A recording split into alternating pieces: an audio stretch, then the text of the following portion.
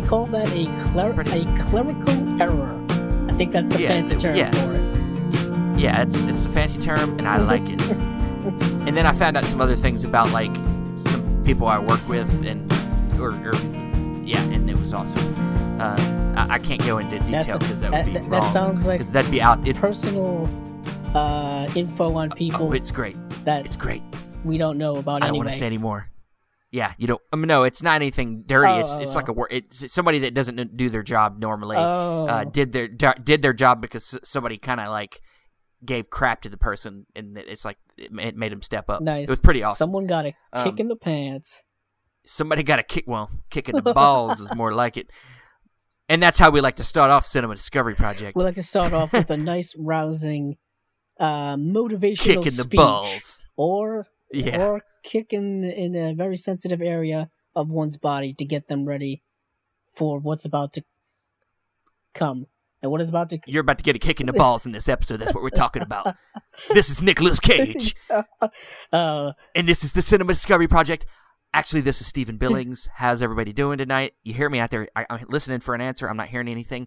But there is somebody else here with me, and it's Andrew Cabral. How you doing? I'm doing okay, Stephen. I'm doing as good as one can be, given recent news in the world of cinema, for cinephiles, for just film fans in general. I guess we could dive right into this. I was gonna say we'll knock this out at the beginning because I don't want to end on a sour We don't note. want to dwell on it, but this is kind of an addendum to our one of our early episodes where we talked about how we consume movies. Whether it be digitally via streaming or physical via DVD, Blu-ray, whatever other format people are still holding on to. But the great, probably the best streaming service for hardcore cinephiles, for hardcore film fans, for film lovers, all around, Filmstruck is closing up shop, I believe, on November 29th of this year. So it is about 1 month away. And this was shocking news to come this Friday for me. Steven was the first one to tell me, and I didn't believe it. I thought it was a hoax. And then I went onto their Twitter, I went onto their Facebook, and no, it's official. It's closing shop after being up for about 2 years, and me being the naive one, thought it would be around forever, just because you just want to hold on to all that good movie stuff for your entire life. Yeah, I mean, I remember, I was pretty much right on top of it when it came out. Like, I got it pretty quickly, and it took a while. I know it took a while for you to finally. It wasn't that you didn't want it, but you like kind of you didn't get around to it really quickly. And then when you finally got it, you were like, dude, I've never seen you use the shit out of that thing. Oh yeah, I was on it. I was on it last night. I was on it. I was on it last night. I've been on it very, very frequently since I've gotten the service. I'm guessing when I got the service, it wasn't right at the launch. I want to say it was maybe January of 2017, right after that Christmas window there where I decided to give myself a late Christmas gift and get Filmstruck. Yeah. And yeah, it has been such a gift to all of us and to everyone who's been able to use it. I know it hasn't been available for everyone throughout the world. It's only been kind of primarily here in the United States, and they just launched a few months ago in, I believe, Great Britain or England, and I thought they were going to be expanding farther out, maybe to Canada and other places around the world, Australia. There are film fans all around the world who just love old classic movies, and this service would have definitely benefited them, but alas, they won't be able to get to kind of get the same experience we got. And it all comes down to a lot of just corporate nonsense and corporate greed and corporate, paperwork and nonsense. Basically, well, yeah, I mean, they dwindled us down to being a niche audience, yeah, so we're not worthy of any kind of service at all because we're niche. Yeah, these big corporations, Time Warner, AT&T, who just, I believe, merged a little while ago, and they said that this was, in the works before the merger went through and all this nonsense.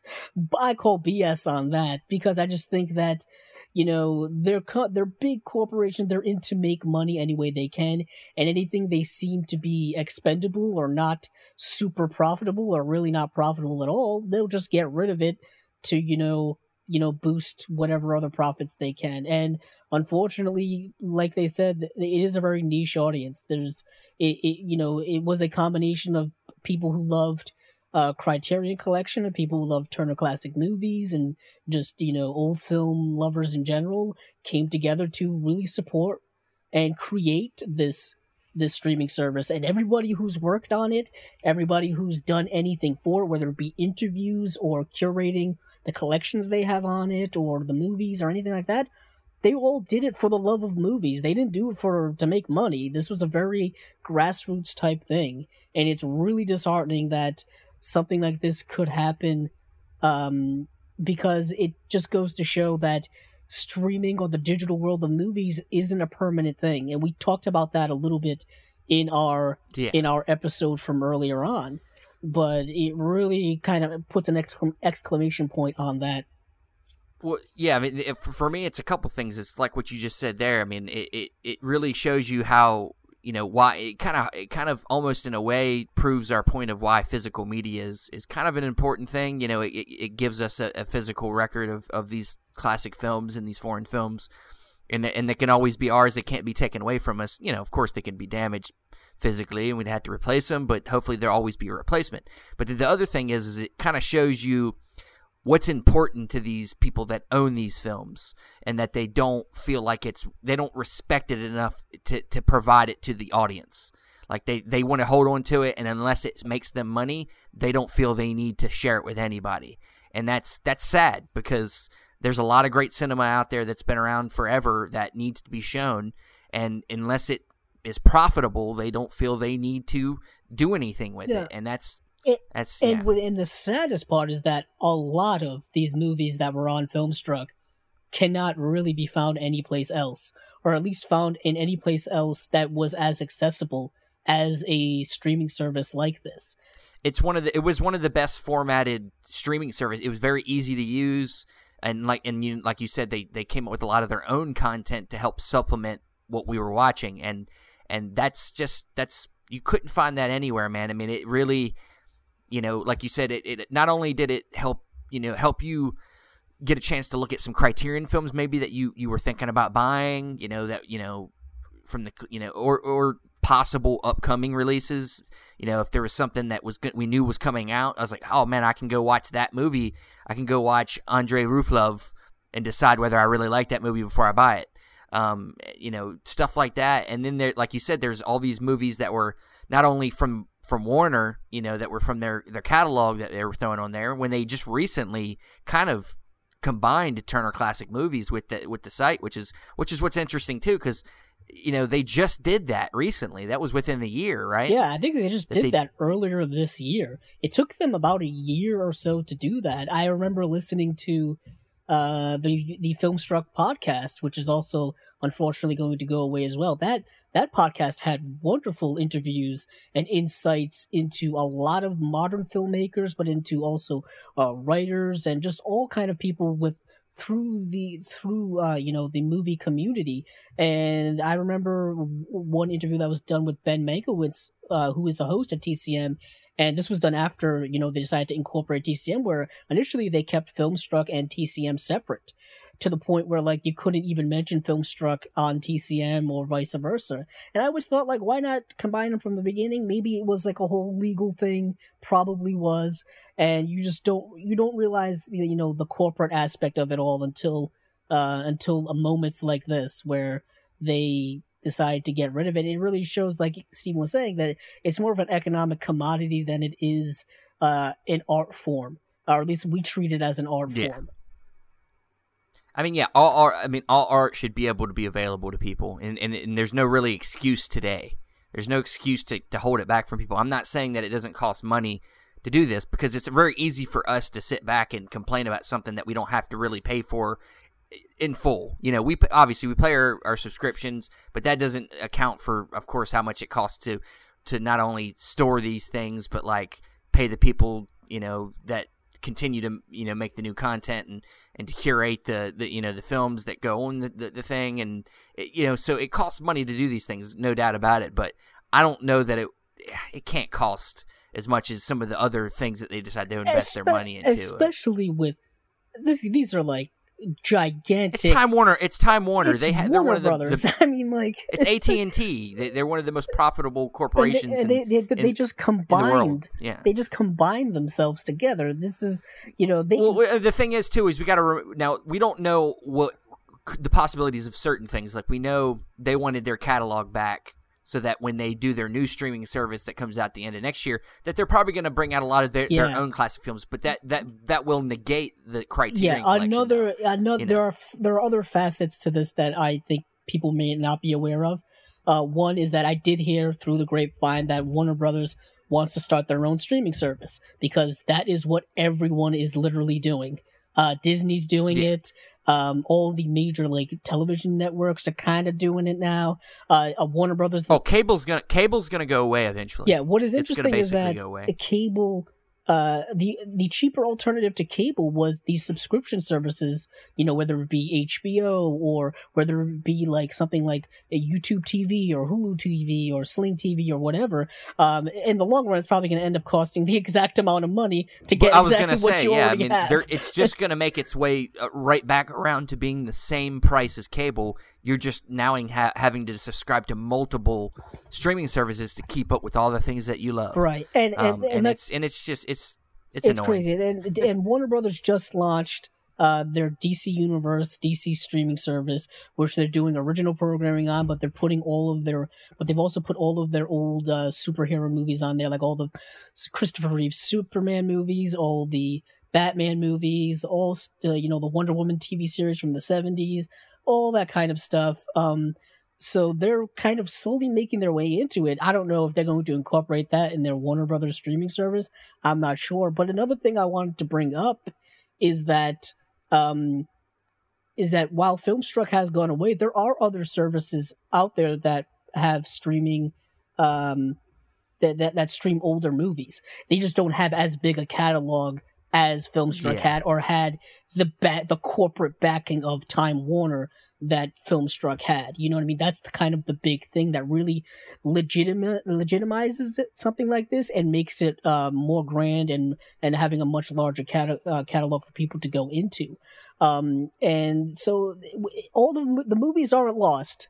They're still going to be around. They're not lost, but it's just going to be more difficult to find them than they were with Filmstruck. You know what I mean? Filmstruck was really the first foray into combining mainstream backing with the Criterion Collection, which has been more niche and more underground type stuff. And it's really unfortunate that it wasn't able to work. But Criterion said that they're probably not going to stop trying to make it a thing. No, they know how important it is to getting to the streaming game, and I think that they're going to start looking into other avenues to be able to find the right teaming to make it more sustainable. That's the thing, is just trying to make sure that they find a sustainable partner and bringing back these movies to another streaming service. And what is crazy is that it wasn't. They say the word niche. We come back to the word niche, but there was some big people well-known people who were big fans of this. I mean, when the news broke on this past Friday, there was a lot of reaction on the internet. I know, Steven, you're not on Twitter, so you don't know the Twitter, not backlash, but Twitter response to it. Guillermo del Toro tweeted out something. Barry Jenkins tweeted out something. Edgar Wright tweeted out something. I think he also posted on Instagram. Xavier Dolan, who's kind of more indie underground director, posted something on Instagram about it. They've had some big people be involved with Filmstruck, like big name people. This wasn't like a niche thing. No, you know what I mean? This was a very well loved by not only fans but other people within the business. People that really do appreciate that part of cinema. Were really I think really enjoyed this service, and I think a good way to transition from this sad news into our main topic for this episode is that a lot of these movies we're going to talk about on this episode, you might be able to find on Filmstruck while you still have it. In getting into the topic today, we're going to talk about you know, it's not easy for everybody to get into foreign cinema, and sometimes people that are interested don't know where to start. And so me and Andrew have discussed and kind of compiled a grouping of films, roughly, about seven films each from each of us. I think Andrew's got a few more than me, but we wanted to pick some very kind of accessible foreign films to start out with. And a lot of these you can easily find, and some of these you can, like I said, you can still find, as Filmstruck is still around until the end of November. Jump on there if you have it and try to find these movies. I know a lot of them are on there, but a lot of them are on other streaming services, whether it's Amazon or whatever. And yeah, so today we're going to talk about, kind of films that, as you're new getting into you want to get into foreign films, these are some films that are very easy to watch, or easier to watch than some. And, we'll probably get in a little bit to some of the filmmakers' backgrounds too, the people that made these movies and maybe some of the other movies that they did. But I don't know, do you want to start off, Andrew? Before I start off doing my list, if you will, a lot of the filmmakers we're going to be discussing today, I think, are going to be more broad spectrum, at least from my perspective, where I just wanted to give people a more general, wide-ranging list of movies and not be so specific as to certain older films that are probably screened in every film school in the world. You know what I mean? Like these lists that we compiled are not going to have very intense like art house films. You know what I mean? These are going to be more general, more mainstream type things. You won't see people like Ingmar Bergman or Francois Truffaut or Godard or people like that. You know what I mean? No not Tarkovsky, that they don't have no Tarkovsky. Not that they don't have some more accessible films, but we feel that, I mean, and I think we might have a couple like more higher up names, but for the most part we're sticking to more. I don't know that I'd say mainstream. I mean, some of them are kind of mainstream. They've become more popular over the years, but like, yeah, they're more, like I said, accessible. They're more, they fall in line more with more people's eyes than some of these other ones. And trust me, the names I mentioned are heralded names. I think are essential viewing, Keselowski and all these guys. And we also want to stress that these are all going to be non-English language films. You know what I mean? Yeah. Technically, there are. If a film is from Great Britain, it's a foreign film. A film is from Australia, it's a foreign film. New Zealand, it's a foreign film. Stuff like that. But we want to go with films that have subtitles because they're not in English movies. You know what I mean? Because we a lot. That's the thing is people. There's a stigma against whether it's a black and white film or foreign films, we know that some people don't like to read subtitles, but I'm telling you, I mean, you're missing out on a lot of good stuff, and I was one of them. There was a time where and it wasn't that I had a stigma against it's just the fact of reading. Like, I did not like reading movies. I liked to be able to watch the movies because that's what you do when you watch it. But the thing is, you get used to it. You get used to reading and watching the movie at the same time. And I think that if you can get past that, or then you're gonna find some fantastic cinema out there. So let's jump into it. Yeah, we're gonna kind of go back and forth. Andrew's gonna throw one out at us, and we'll go back and forth between kind of 5 each, and then at the end we're gonna throw out some other honorable kind of mentions that you could go and search out. So the first one here I have is a film that's called The Killer, directed by John Woo. And the reason why I chose The Killer is because it's a very influential film. It is an action film, and it really influenced a lot of the action films of the 90s, a lot of the action films now. If you watch something like John Wick or John Wick Chapter 2, very similar to stuff from The Killer. If you watch the Matrix movies, all that gun fu type stuff, all the gunplay that was in a lot of 90s American movies, a lot of it comes from The Killer and the follow-up film Hard Boiled. But I wanted to go with The Killer first because I feel like if people watch The Killer and they want more of what The Killer has to offer, they can then watch Hard Boiled. But The Killer is a bit of an older movie, I guess, if you want to say older. I mean, it's The thing is John Woo is kind of one of them filmmakers that like you either really like his style or you find it to be very hokey and campy and you know. I got something to say about that, I guess. But this film came out in 1989, so it's a bit of an older movie for many people. But the action is amazing.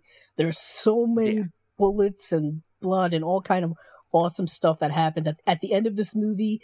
I'm pretty sure many people may have seen this homage in other movies. I'm pretty sure they did it in 21 Jump Street, the movie that with Jonah Hill and Channing Tatum, where they wear these white suits at the end of this movie when they go into the shootout. In the Killer, I believe it's at a church, but of course in 21 Jump Street, it's at the prom of all places, but they just load themselves up with guns. But the Killer is it's very much an homage to the Killer, and even in that movie, they release the doves when they get out of the limo. And it's like, that's such an homage to John Woo. John Woo had this thing with slow motion and with doves, and he loved to do that in his movies. And his Hong Kong action movies are awesome. You know, not only The Killer, but like I mentioned, Hard Boiled, but, you know, A Better Tomorrow is another one. These movies are just fantastic. If you're not familiar with the plot of this movie, basically, I'm just going to read the plot here from IMDb. A disillusioned assassin accepts one last hit in hopes of using his earnings to restore vision to a singer he accidentally blinded, only to be double-crossed by his boss. So right there, you got a film filled with, you know, double-crossedness and intrigue and stakes and things like that. I really love this movie. It is available on DVD as well as Blu-ray, so check it out any way you can. Yeah, it's I own it too. That and Hard Boiled, and they're both really fun. They're very fun action movies, very accessible, very, you know, and like we said, you know, John Woo did come over to America. He made some films. You know, to me, the one that stands out the most is Face Off. I think Face Off kind of compares into his foreign films a lot more than, it's you know. Weird because I'm pretty sure I'm not the first one to say this. I want to say Kevin Smith, the director, said this, but basically, I'm paraphrasing here, is like, what he did in Hong Kong, people loved, but when he translated it to American movies, you know, people didn't like it as much. You know what I mean? The slow motion and the doves and things like that. And like Steven said, Face Off is really as close to his, you know, Hong Kong action movies that he got to make in mainstream cinema. But when he made his trip over here, the first movie I think he made was Hard Target, and then he did Broken Arrow. Yeah, he punches a snake. Yeah, that movie's not the best. But I mean, people really love it because, you know, it's an early movie. It's hilariously fun movie. It's a fun movie. He came in, then he did Broken Arrow, and then Face Off, and then of course Mission Impossible 2, which people aren't fans of. It's not my favorite. It's not everyone's favorite. I'll tell you this though, I rewatched it recently and it's not as bad as many say. If you can make yourself comfortable with the John Woo style, that's the thing. His style is so distinct and so specific to him that it doesn't really fit in every single way. You know what I mean? It doesn't really fit with that Mission Impossible, you know, adrenaline-fueled action. It's much slower action and more stylized action than you're probably used to seeing in a mainstream franchise movie like a Mission Impossible movie. You know what I mean? But he has since gone back to make several films back in China, I believe, so he's still making movies today. Yeah. A lot of his style ended up getting stolen from other filmmakers, and so it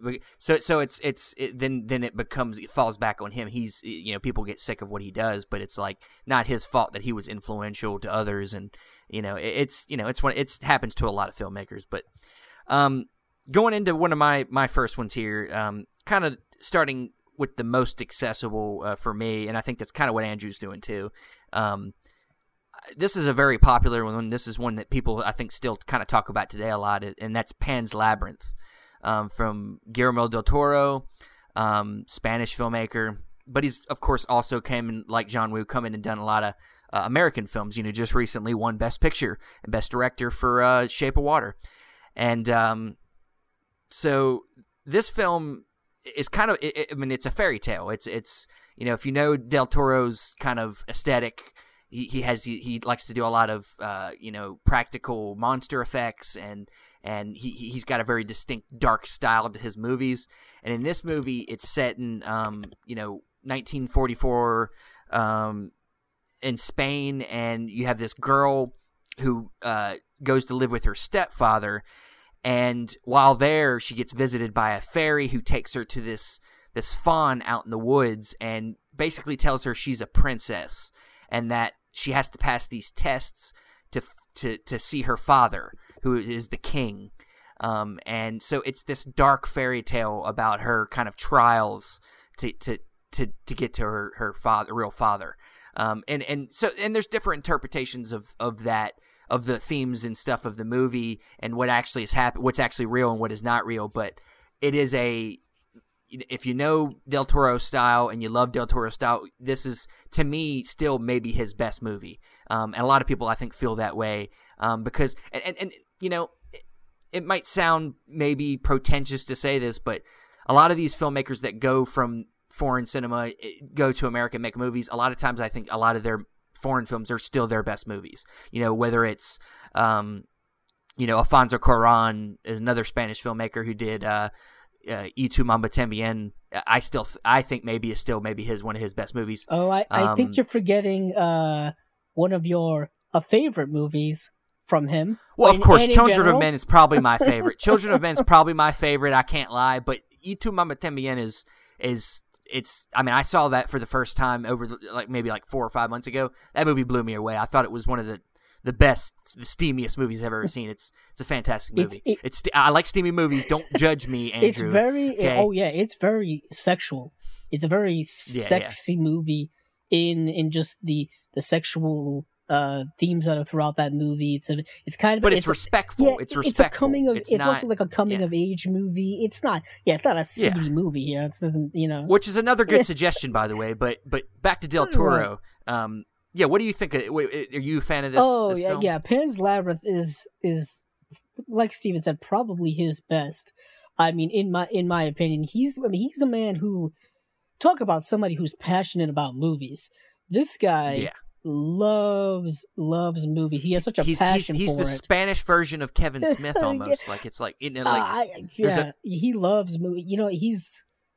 He loves, but the thing is, he loves like old horror movies and gothic horror and stuff like that. Like one of his favorite movies is Beauty and the Beast from Jean Cocteau from the 40s. Do you know what I mean?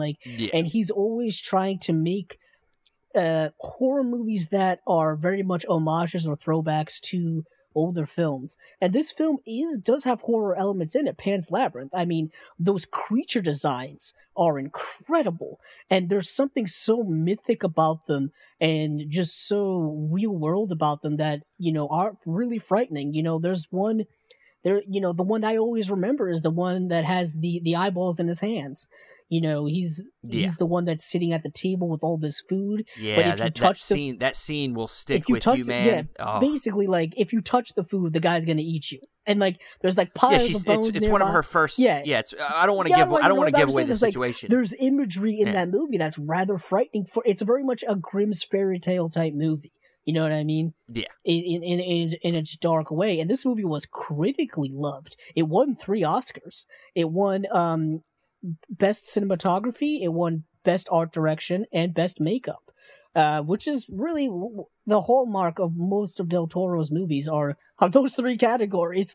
Definitely. Yeah, I think if you could compare him to another maybe recent filmmaker where they kind of almost on the same level in the sense of their aesthetic, you could kind of say him and Tim Burton kind of follow in that same vein somewhat. But I think Del Toro does it better because he uses a lot of practical effects, and I think he's maybe a better storyteller too. Yeah, he uses his influences, but he doesn't just go and make remakes, which is what Tim Burton apparently is all about right now. Not only that, but I think his filmography is much more wide ranging. Especially the back end. I guess you could say back end now, but he's still working. You know what I mean? His first American movie was Mimic, which I think he's kind of disassociated with. Then he went back and did a Spanish horror film, or kind of more creepy horror, The Devil's Backbone. Then he went to more mainstream American cinema with Blade 2. and then Hellboy, and then Hellboy 2, and Pacific Rim, and Crimson Peak. Yeah, you got the Kronos. Okay, and Kronos was his earliest film. But then you get something like Crimson Peak, which is, a gothic romance, and that they tried to sell as a horror movie, and it's not a horror movie; it's a gothic romance. The thing is the studio tried to sell it as that, but if you remember back in the time that movie, he was like advertising that movie. He was going around talking about the movie. He'd say it all the time: gothic romance, gothic romance. Every single interview he ever did, he said gothic romance. But then you watch the it was almost a joke. And then you watch the trailers. If you go back and watch the trailers, it's like they're trying to sell this as a horror movie, and it's not. Yeah, like it's some possession demon movie, like a haunted house movie, like a haunted house. Which it is a haunted house movie, but it's also like you said, it's got a romantic element to it, so you can't, But like I said, I think him and Tim Burton have very similar, like kind of like attributes to their films, but Tim Burton is so caught up in the style, like, and not enough about the substance of the characters and the story. Like it's like, well, a lot of people have criticized Del Toro for that, but I don't think so. I don't quite meet them all the way. There's so much more heart in his movie. His movies have a soul. Like if you watch, you don't get lost in the style. There's still something there. Yeah, if you watch The Shape of Water, there's a heart, there's a meaning, there's a soul in that movie that's within the Sally Hawkins character. But I don't want to go down that. I don't want to talk about that movie because I just want to keep it together here on Pan's Labyrinth. But yeah, it's a fantastic. It's a very. I think it's it's about a 2-hour watch. It's not that long, and it's such an interesting watch just looking at the visuals alone. And the whole movie's very metaphorical. It's set in the backdrop, I believe, of the Spanish Civil War that was going on at the time, and it's all about this girl dealing with all the trials in her life through her own imagination. It's really a wonderful story. Definitely. All right, man. What's your next one? Let me look at my next one. My next one is Amélie.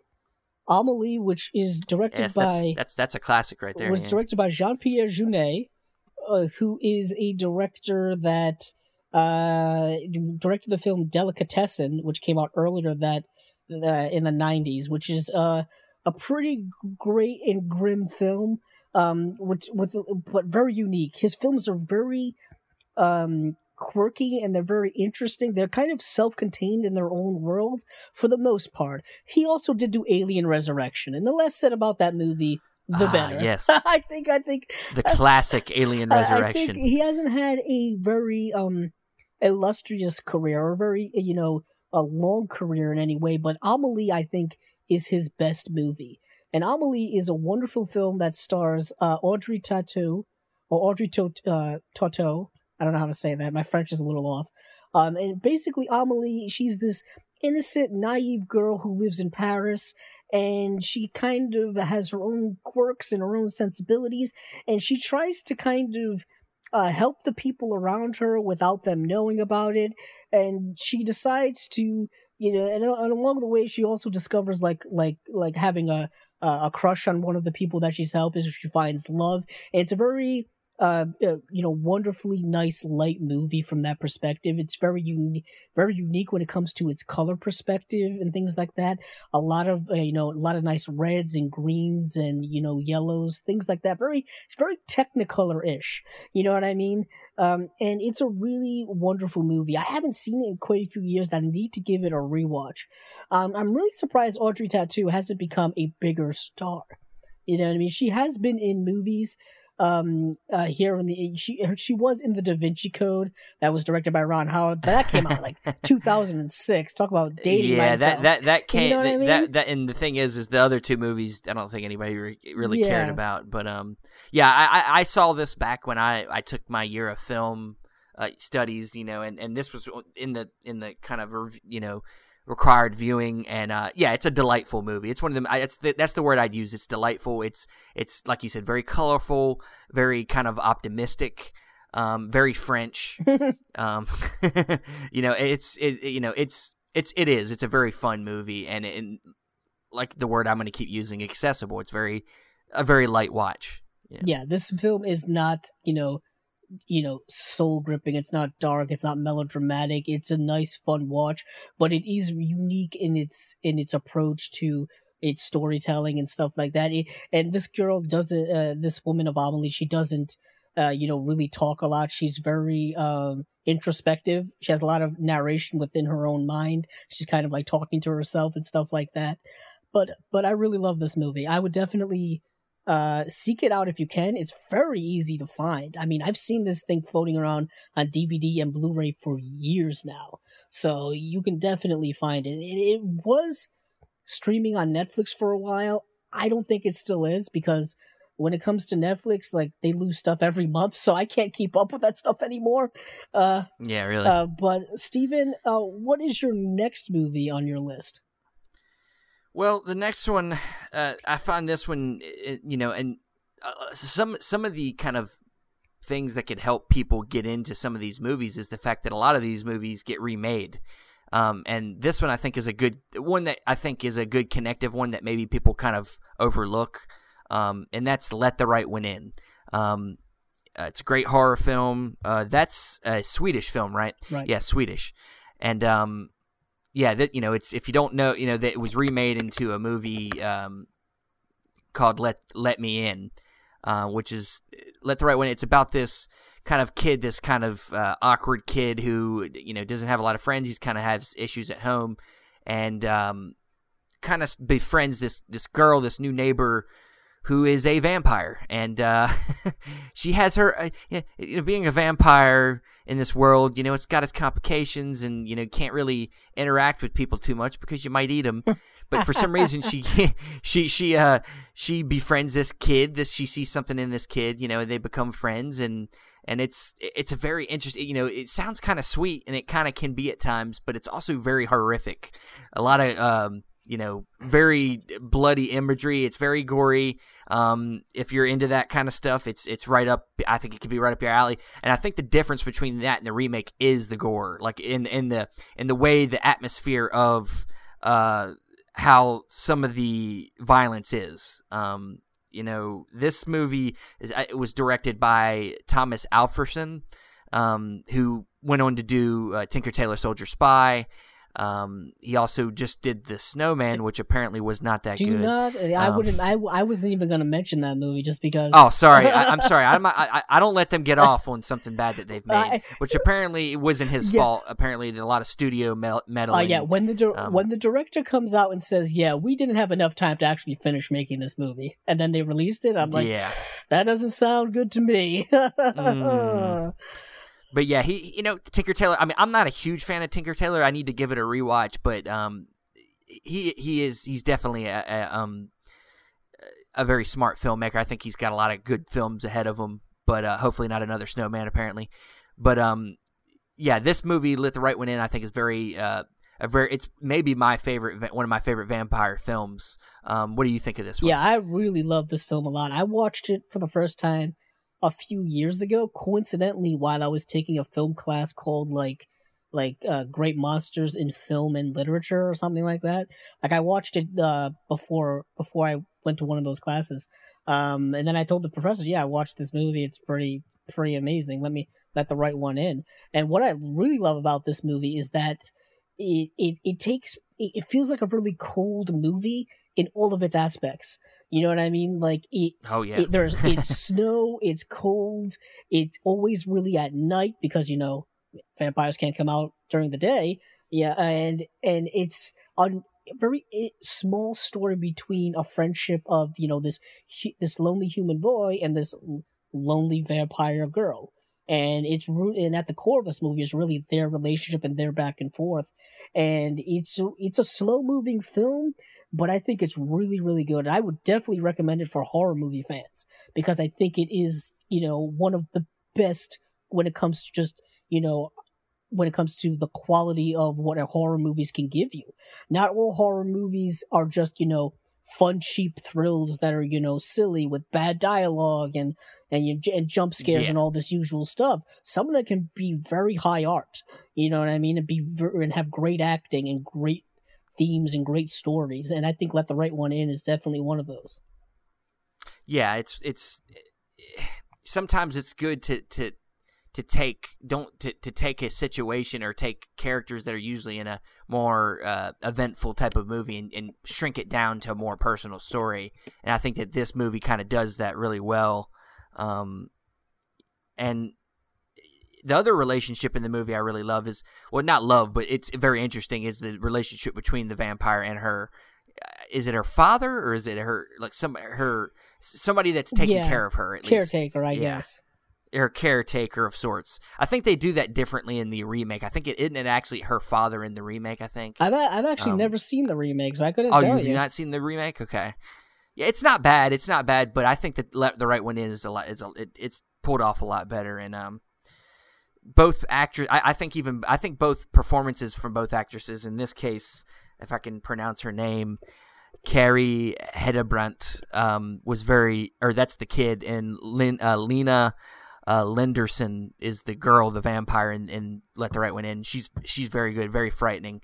When you see kids in movies, horror movies, they're always usually frightening, but when then you add the element of her being a vampire and jumping on you and eating you, yeah, it's pretty crazy. But yeah, I think this is one that I think might even be more accessible than Pan's Labyrinth. It's another kind of under 2 hours horror movie. In as we've seen recently, horror movies people love horror movies. People going to the movies to see these, spend a lot. It's making hundreds of millions of dollars to see these $10 million movies. So yeah, this is another good one for me, I think, and you should watch it right now. And that's a take from Stephen Billings. Andrew, what's your next one? My next one is a film maybe many people have heard of, maybe not. It came out in 1998. It's called Run Lola Run. Directed by... Yeah, see, I haven't seen this one. Yeah, directed by Tom Tykwer. This was a film I bought on Blu-ray a few years ago, just because I kept hearing about it, and I kept seeing it every time I went to the store, so I'm like, hey, I might as well buy it and see what it's about. And it stars Franca Potente. And Franca Potente may be familiar to some people because she was in both The Bourne Identity and The Bourne Supremacy. She plays kind of the love interest for the Matt Damon character of Jason Bourne in those movies. And that's the first time I ever saw her.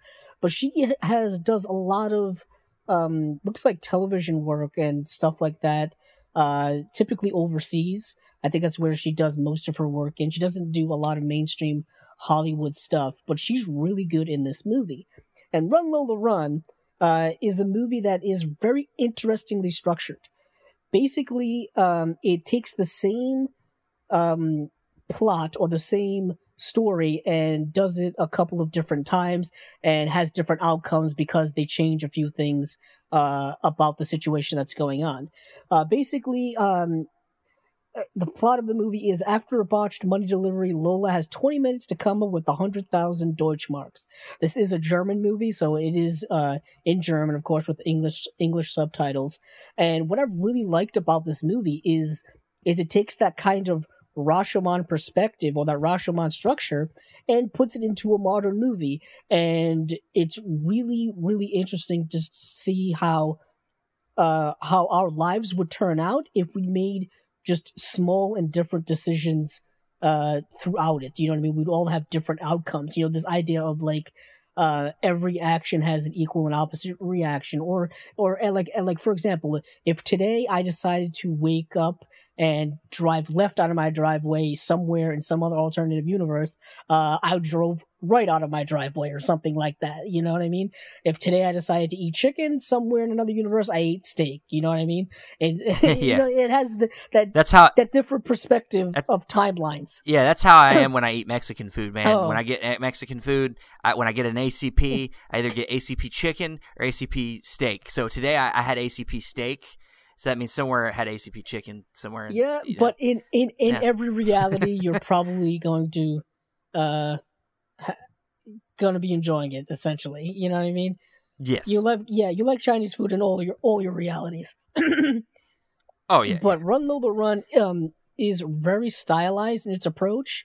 It's a film that has kind of that this kind of bright filter, this haze type filter in it, and there's a lot of there's a lot of camera work in the movie with her on the run, because she has a small amount of time to do a certain thing to get to a certain place. So the film has a very frenetic pace to it, and it's a very easy watch. That's why I really put it on the list. And the movie is only an hour and 20 minutes, so it's very much in real time as well. You know, when you got 20 minutes to do it, she really has 20 minutes to do something. I really like this movie. I highly recommend it to many people because it is really overlooked and underrated. And Steven, like you said, you haven't even seen it. Yeah, I haven't seen it, and looking a little bit into it, it seems the director kind of has a connection to the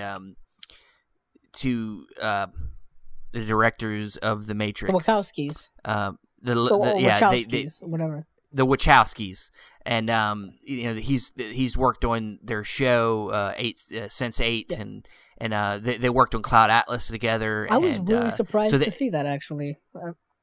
Yeah, and honestly, I've seen clips of Run Lola Run, so I can see the aesthetics kind of working together. They have similar styles, I think. Yeah, and a quick aside here, really sad news recently is that the Wachowskis have pretty much done with filmmaking.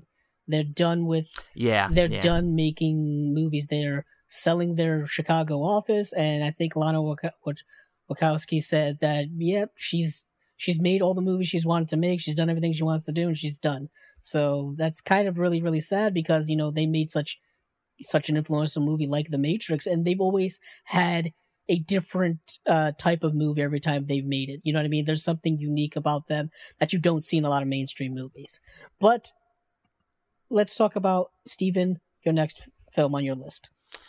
Yeah, this one I think is what we would, I guess, call a required viewing, at least in my opinion. I think you probably will agree, and that's from 1988, Cinema Paradiso. Oh, never. Don't watch this movie. It's awful. Yeah, I'm sorry. Damn it. Never mind. Let me take it off here. Take it off. Through many, this is kind of this was considered to be the film lovers movie. It's this is a little bit of a longer film, depending on which cut of the movie you watch, which I would suggest the original cut the shorter over cut. The extended one. The extended one is a little bit, it shows stuff you don't need to see. But it is a 2-hour and 35-minute movie. It's long, but like I said, it is a movie that is about the film lover. It's set around this this filmmaker who is recalling his childhood. He comes to visit his old town and see the people that he grew up around, and the movie flashes back to his childhood where he worked at a movie theater and he was friends with a projectionist, and it kind of just shows, it really encapsulates not only just loving film, but going to the cinema and having that communal experience.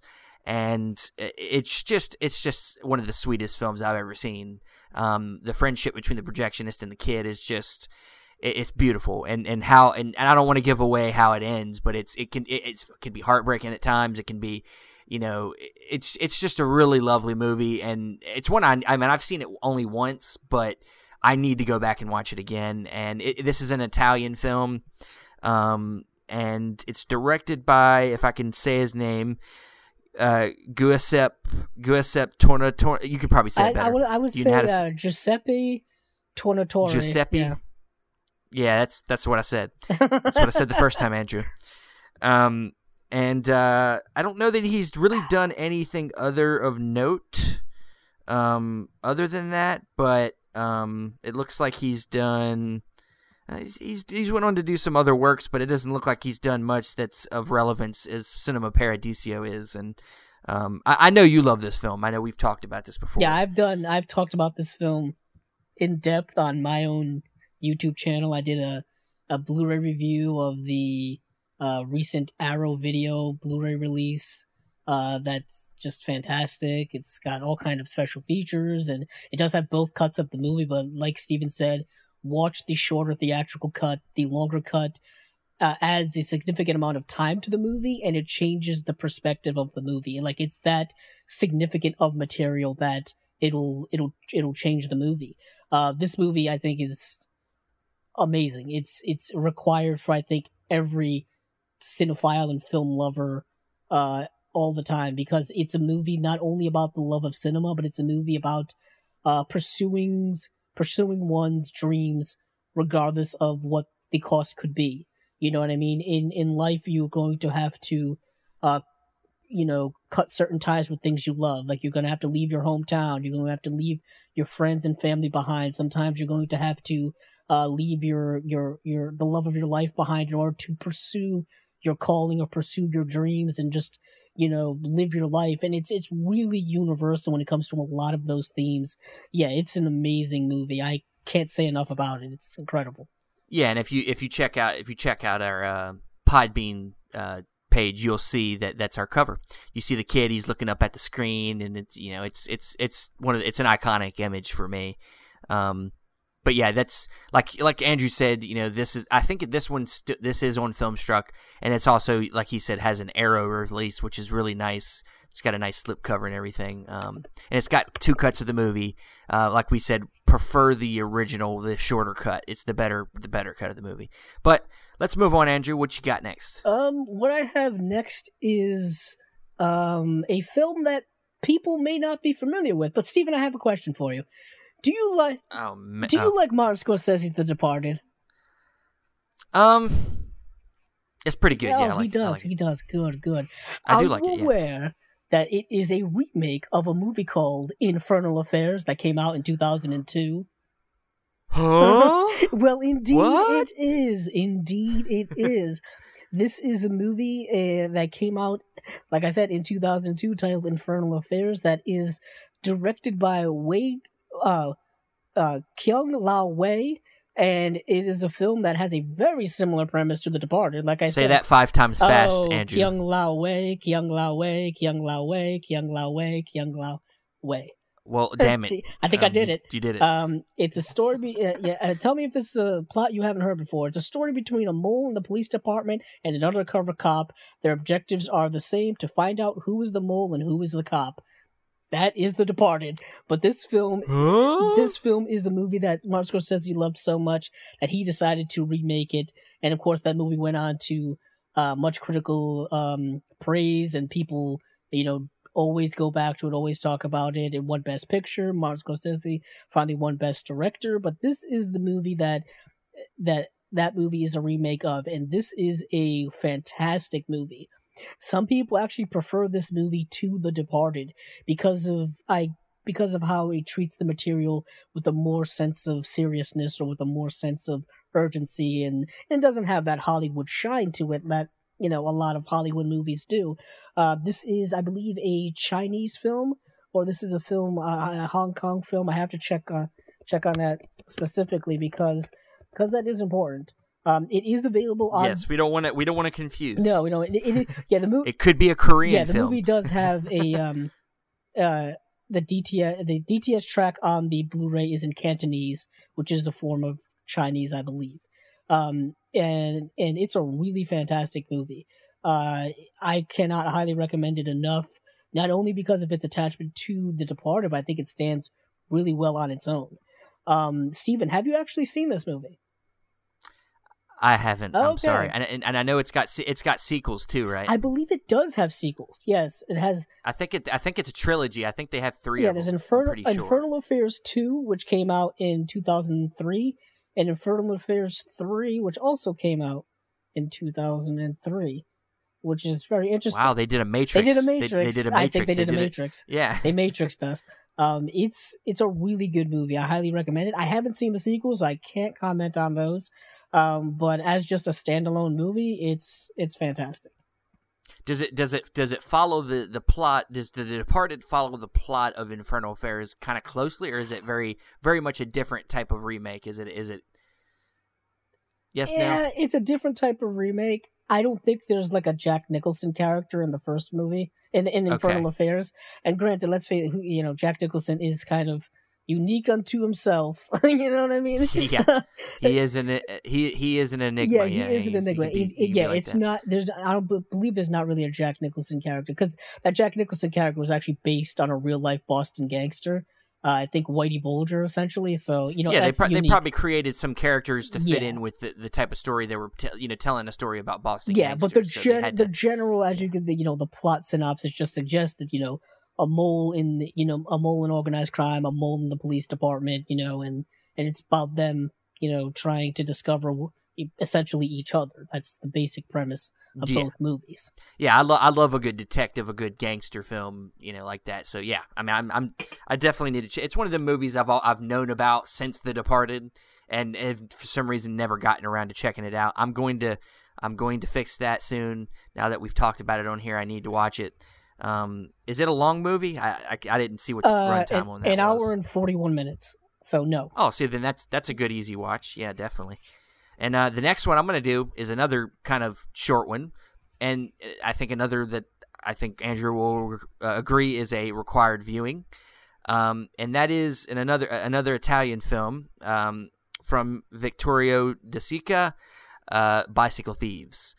And as I said, I'm kind of on my list. I'm kind of going from most accessible to kind of more artful, and this is definitely more of an closer to a more art housey type of movie, because there's not much to the plot. It's about this kind of working class guy who's just trying to provide for his family, and he gets a job putting up posters around town, and he needs his bicycle to get around town to do that job, but then it gets stolen.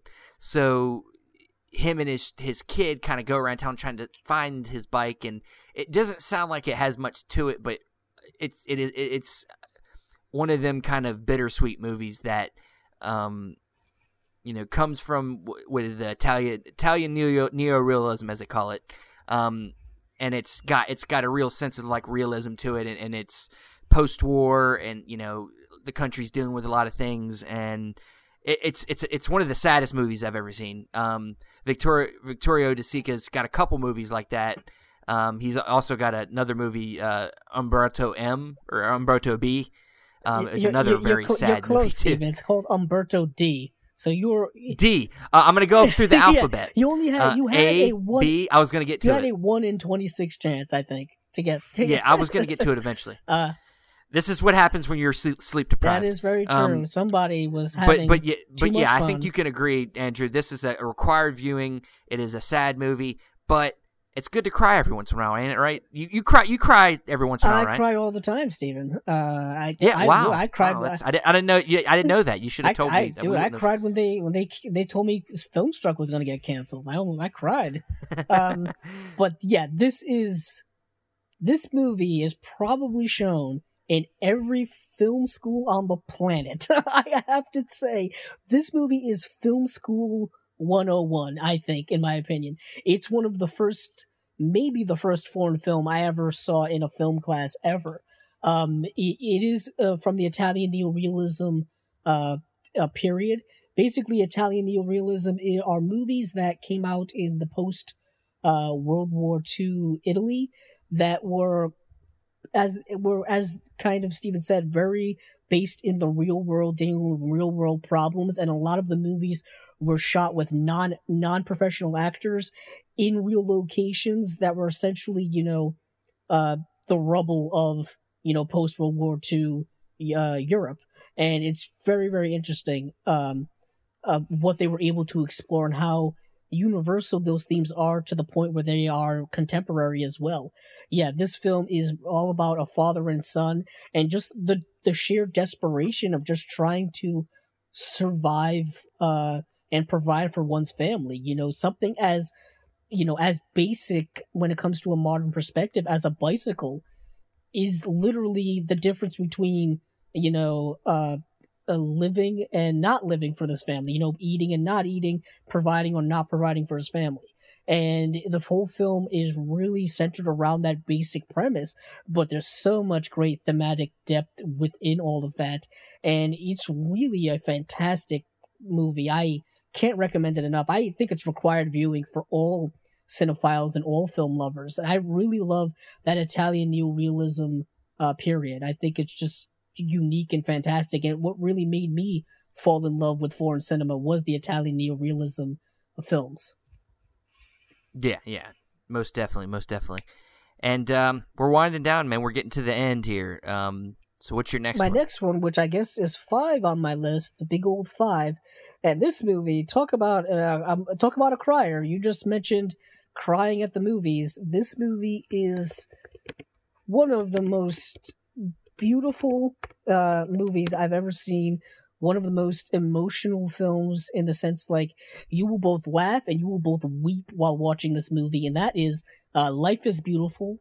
Came out in 1997, directed by Roberto Benigni, and I put it on the list here because it's a really amazing movie. It's a lovely movie, and it just, like I said, it runs the gamut of all of the emotions. For those of you not familiar with the film, it's the premise is this.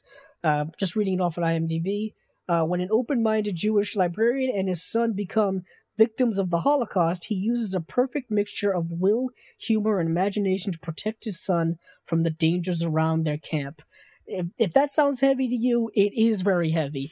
But the first half of this film is the lighter half. What that premise said, that's pretty much the premise of the second half. The lighter half of the movie is that character meeting and falling in love and with his wife, who he then has the child with, that he has to protect from the horrors of the world within the concentration camps during the Holocaust. And it's a really timeless film because, especially now, that level of hatred and danger and violence is still among us now, and the film explores it in a way that we have to protect ourselves from it, and it's just an amazing movie. Roberto Benigni is just a really funny, physically funny actor himself, and he's just amazing in this movie, and he also starred in it as well as directed it, and I believe this movie won 3 Oscars. It won Best Actor in a Leading Role for Roberto Benigni. It won Best Music Original Dramatic Score, and it won Best Foreign Language Film at the Oscars for that year. There's a funny clip on YouTube, I believe, of when this movie won. It was either when this movie won. Yeah, I think it was when it won Best Foreign Language Film. Roberto Benigni gets up and just like runs all the way to the stage and just freaking out. And I think the Oscar was being presented by an actress I can't remember,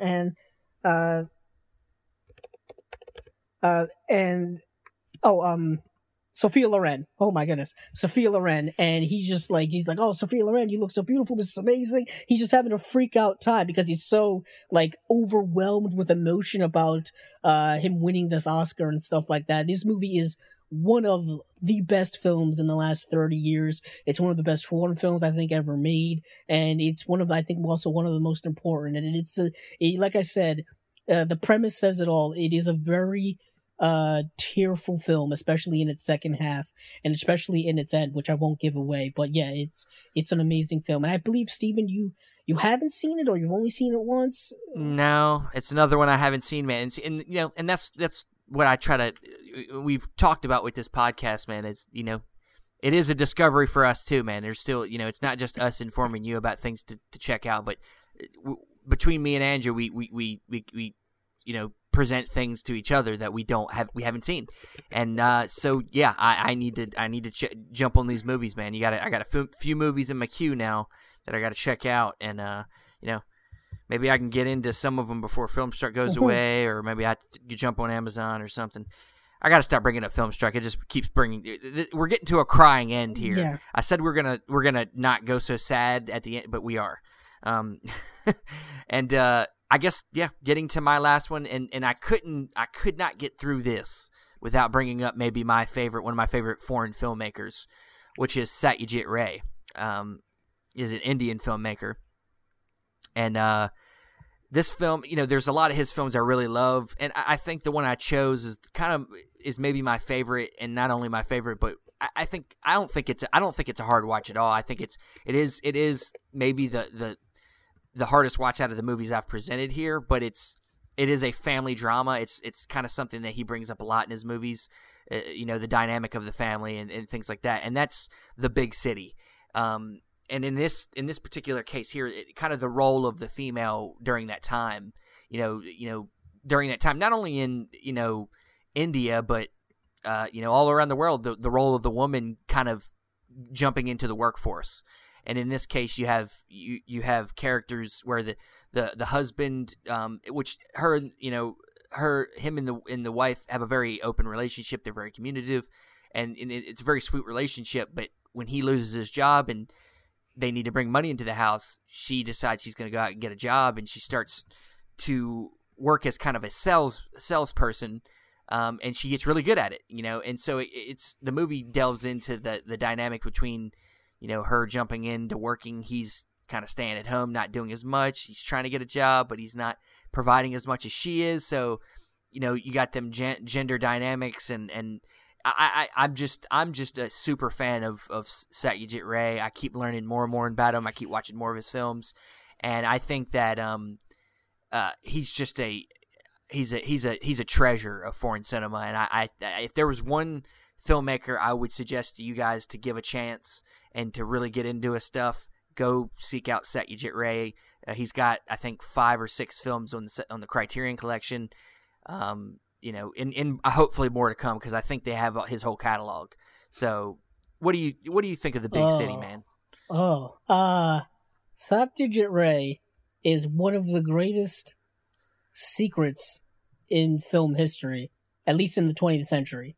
I didn't know anything about him until I blind bought the Apu trilogy from the Criterion Collection, and just because everybody was kind of very happy when the set was announced, and then like the sale would come, and I'd see everybody posting on Instagram or Twitter, they were buying it, and I'm like, you know what, I want to check it out. So I was like, you know what, it's cheap enough because of the sale and all this kind of stuff, so I'll check it out. And then I watched it, and then I watched the supplements in the Apu trilogy set, and I was like, this is amazing. Why is nobody talking about him at all? You know what I mean? I had never heard about him until then. And then I just started telling people, yeah, Satyajit Ray, watch his movies. And then I know Steven started watching it. Steven loves his movies now, and apparently we were kind of late to the party in general about him. And The Big City is just phenomenal, because I keep watching every single one of his movies, and it's like one masterpiece right after the other. You know what I mean? And The Big City, like Steven said, is very accessible and very contemporary, because it's dealing with, something that people are still battling now. People are still having discussions over gender roles in society, you know what I mean? And things of that nature. And this film really delves into that at a time in Indian culture where, they were still battling with the old ways of thinking, you know what I mean? That the man was the main financial, not benefactor, but he was the one who went out and did the work, and the woman stayed home and all that stuff. And that's something people still battle with today. And like Steven said, it's very humanistic, where he's going on a very human, very family type level, very similar to another great all-time filmmaker in Yasujiro Ozu. A lot of Ozu's films are very similar to Satyajit Ray's films, where they're very family and oriented, and it's about family relationships and dealing with kind of cultural things and stuff like that. It's just phenomenal how both of their works really mesh with one another. Satyajit Ray took a lot of inspiration from Western cinema. He really brought Western cinema to India, and his films aren't Indian films in the sense that when we think Indian films, we think of Bollywood and stuff like that. His films are not Bollywood. They're very Western based, which makes them very universal and makes them very accessible throughout the world, and makes them really, really fantastic. I can't recommend his movies enough. And the actress who is in many of his films, she's also in this film, Madhavi Mukherjee. She is phenomenal, and every time she pops up in one of his movies, she's amazing in them. So I highly recommend it. Specifically in, I think Charlotta, that's another film that she's really amazing in. She's really good, which is phenomenal. And she was in one of his Apu films. I believe she was in the second Apu film. Or was it the third? The third. The thing is the third one. She was in the third film. She was the eventual wife, the girlfriend, of Apu. Whatever you want to call her. Yeah, she's fantastic. Yeah, like you said it perfectly, man. He's just a very his his movies have a connection to not only his culture but the world. I think he doesn't. A lot of filmmakers kind of make if they're very sometimes some certain cultures are very hard to communicate their custom, how they do things to the rest of the world, and some filmmakers can't relate it to the rest of the world. But I think he does it perfectly, and finds a way to express his culture to the world in a way that you can understand it and relate to it. And yeah, I mean that's to me maybe the hardest of the watches, but like it's still very accessible. It's like a little over 2 hours long, about 2 hours 15 minutes long, so it's a little long, but it's not. Trust me, you'll be so captivated by the characters that you won't even it'll go by in a breeze. It is in black and white also, so and we haven't talked about that much, but I think most of the movies we've talked about, I think mostly are in color. We've had a couple. Bicycle Thieves is black and white, yeah. That's it. I think that's it for our main lists, but I think we're going to roll off some more kind of honorable mentions. Andrew, I know, has got a slew of them. I got a couple more here. I got a slew of them. Do you want to do one and then you do one? Or do you want me to just do like... Well, you just go run through yours real quick, and I just got two more here that I was going to throw out there. Oh, boy. Let's see here. Yeah. You be a little economical. You don't want to overwhelm our audience here. Let me get out my scroll here and see what's going on. Yeah. Let me just unfurl it. Let's see. Okay, so first up here is a German film called The Lives of Others, which came out in 2006. Great film set in the Cold War, East Berlin. It's about a guy who does like surveillance for the government, because that's what they did back then. They still do it now, but he gets particularly involved and invested in the life of this one woman and this one guy who are in a relationship to the point where he starts like trying to protect them from the government and stuff like that.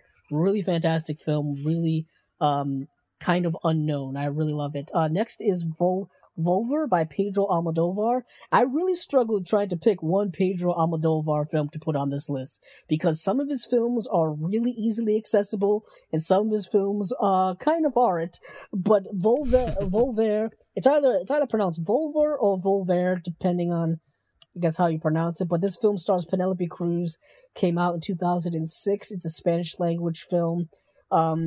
Basically, the premise of the film is after her death, a mother returns to her hometown in order to fix the situation she couldn't resolve during her life. It's a really, really great film. I highly recommend checking it out. It's a lighter film, more of a comedic film from Pedro Almodovar, which is a bit of a different depending on which other film you watch from him. I recommend checking Pedro Almodovar's films out in general. They're all really, really good. Next up here is an animated film. We can't forget animated films. Animated films have been around for a very long time, and they're not just the American brand, the Disney brand that we're so used to seeing, but there is a studio, very famous studio that people are familiar from Japan, called Studio Ghibli. And the film that I recommend from them is one of Hayao Miyazaki's films, who's one of their famous filmmakers.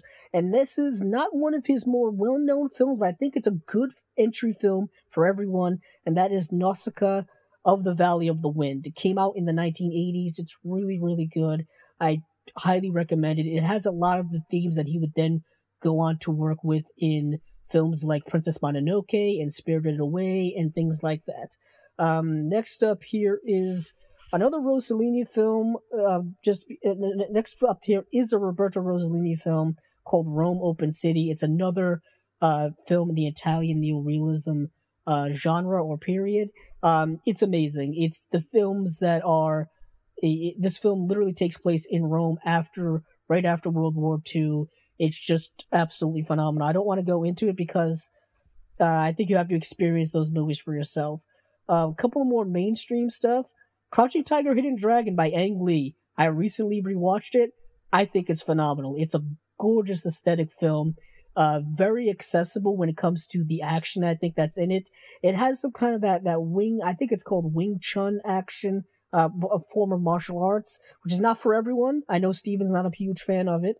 I'm not. I mean, I don't hate them, but it's just not my flavor, man. I prefer more realistic type of kung fu films. But, yeah, I understand what Steven says, but I still think it's a gorgeous movie by Ang Lee, who did a lot of both English. It's films. a well directed movie, and I love Ang Lee. A lot of it, the Ice Storm and stuff like that. And I haven't seen a lot of his foreign stuff. Yeah, his early stuff is really fantastic. He had a trilogy of films called Father Knows Best, with Pushing Hands, The Wedding Banquet, and Eat, Drink, Man, Woman, I believe is the name of the third film.